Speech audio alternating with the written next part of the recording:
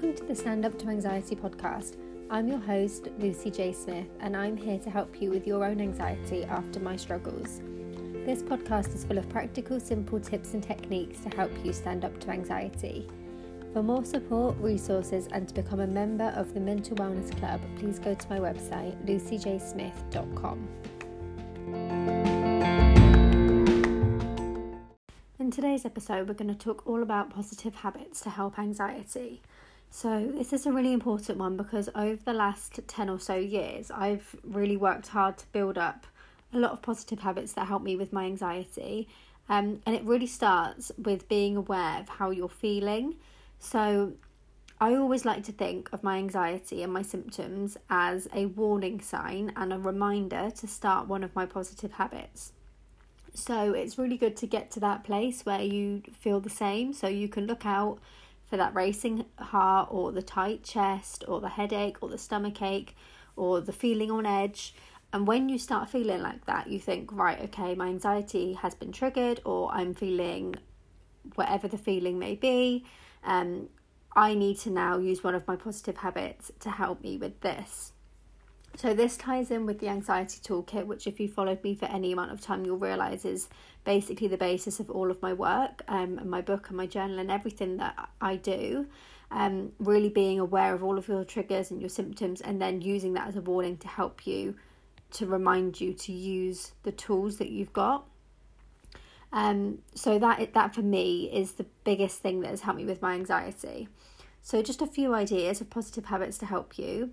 So the first one is to rest when needed. So this is one that I'm talking about a lot recently because it's something that I'm experiencing in my personal life. And as I've always said, I'm always going to be open and honest on here and on Instagram and everywhere else that I am, just to really share my own experience to be able to help you even more. So when we feel tired or even exhausted or burnt out or any of those kind of feelings, even if we just feel a bit off, rest is so useful, and it will really help to basically to feel better. When we rest, especially when we sleep, our body heals itself, and it's literally that straightforward. So it's really important to rest when you feel you need it. And I know that it's really easy to feel like you've got so much going on and you can't possibly find the time for rest, or it's selfish to spend time resting because you've got other people to look after. But trust me when I say it makes everything so much easier when you put yourself first and when you make that time for rest when you need it. Something as simple as having an early night, or just curling up on your sofa, doing something relaxing, and just kind of giving yourself, your mind and your body the time just to switch off for a little while. The next one is mindfulness. So mindfulness is one of the first habits that I learned when I began my counselling and I started my self-help journey.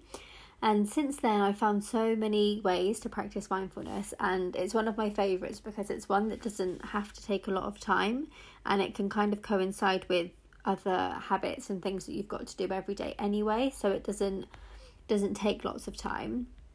So I'm going to share a couple with you today.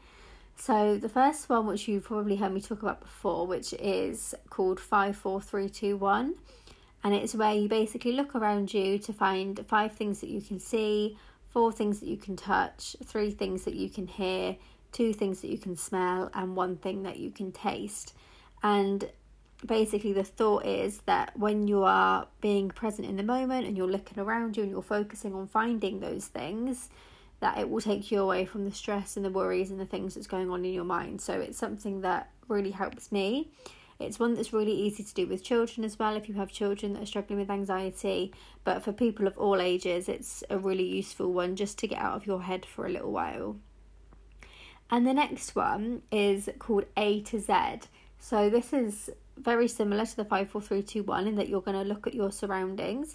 But what you're going to do is you're going to start with the letter A and you're going to work the whole way through the alphabet, finding something around you that starts with the letter of the alphabet, and literally work through A, B, C and then on to Z. Quite a fun one, again, one that you can do with children, and maybe you can do it as a family. Maybe, I don't know, if you're on a car ride or something like that, then it can be quite a good one to do, just to keep everyone distracted and kind of happy playing a game. So that's quite a fun one to do. And again, it is mindfulness, because you're being present in the moment, you're focusing on the surroundings instead of what's going on in your mind. So those are probably two of my favourites. Again, family friendly, child friendly, really accessible to everyone, and basically you can do them anywhere. So if you're at work, or if you're on public transport, or if you are in a supermarket, you can do them wherever you are. So it's a really useful one that you can just do at any time. My next positive habit is journaling. So journaling is probably my favourite, although I love them all so much that it's hard to pick a favourite. But journaling for me, because it can be used in so many different ways, and you can do things like journaling about your feelings, you can journal about the things you're grateful for, you can do positive journaling where you focus on the positives, you can do brain dumps just to clear your mind. There are so many different ways to do journaling, and I think that's probably why it's my favourite technique, especially since I started using my Stand Up to Anxiety journal, because it has all of the prompts in it that I feel I need to help me with my anxiety every day. So for me, that's been completely life-changing. So yeah, journaling is something that we can do every single day. It doesn't have to take a lot of time, especially if you've got a journal that you can use, like the Stand Up to Anxiety one, where you can just pick it up with a pen and just fill out the prompts. It might take 5 or 10 minutes before you go to bed. But the impact of that for me personally, and I know for a lot of people that have bought the journal as well, it's so useful and really, really helps you to fall asleep and have a good night's sleep, especially if you do it right before bed. And then lastly is talking to somebody. So I think very often we feel like we can't express how we're feeling. As children, we grow up and we're told that it's not okay to cry, or we're told to stop crying, or it's not that bad, or you're exaggerating, or you're being dramatic. I mean, I'm sure I'm not the only one that heard those kind of words growing up, not just from parents, but also from teachers. And that's probably the most unhelpful thing to hear, especially if you do grow up to have a mental health condition, because actually expressing how you're feeling and talking about it is one of the best ways to help. And it can sometimes feel like you're kind of burdening the other person, or you're giving them all your worries and concerns, and it's making their life harder. But if they're the right person and they're your support system and they're somebody that loves you, then they are really going to try and help. And if you can talk to them just to even express how you're feeling, or just to explain that you're a bit worried, or whatever it is, and ask them to support you in the way that will help you, then this can be a really, really powerful one to use. And if you haven't got anybody and you do feel like it's getting out of control, then seeking professional support and advice is definitely recommended. I know it's something that I did straight away. At the point where I felt like I needed help, I went and got professional help, and I began sessions with a counsellor.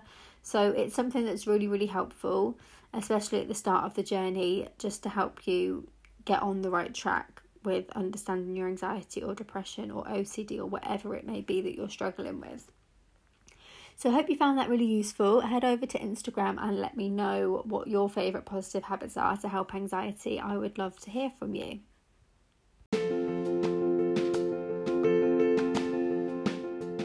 Thank you for listening. I hope you really enjoyed this episode.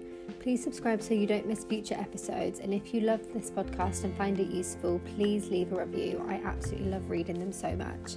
Head over to my website to stay in touch, lucyjsmith.com.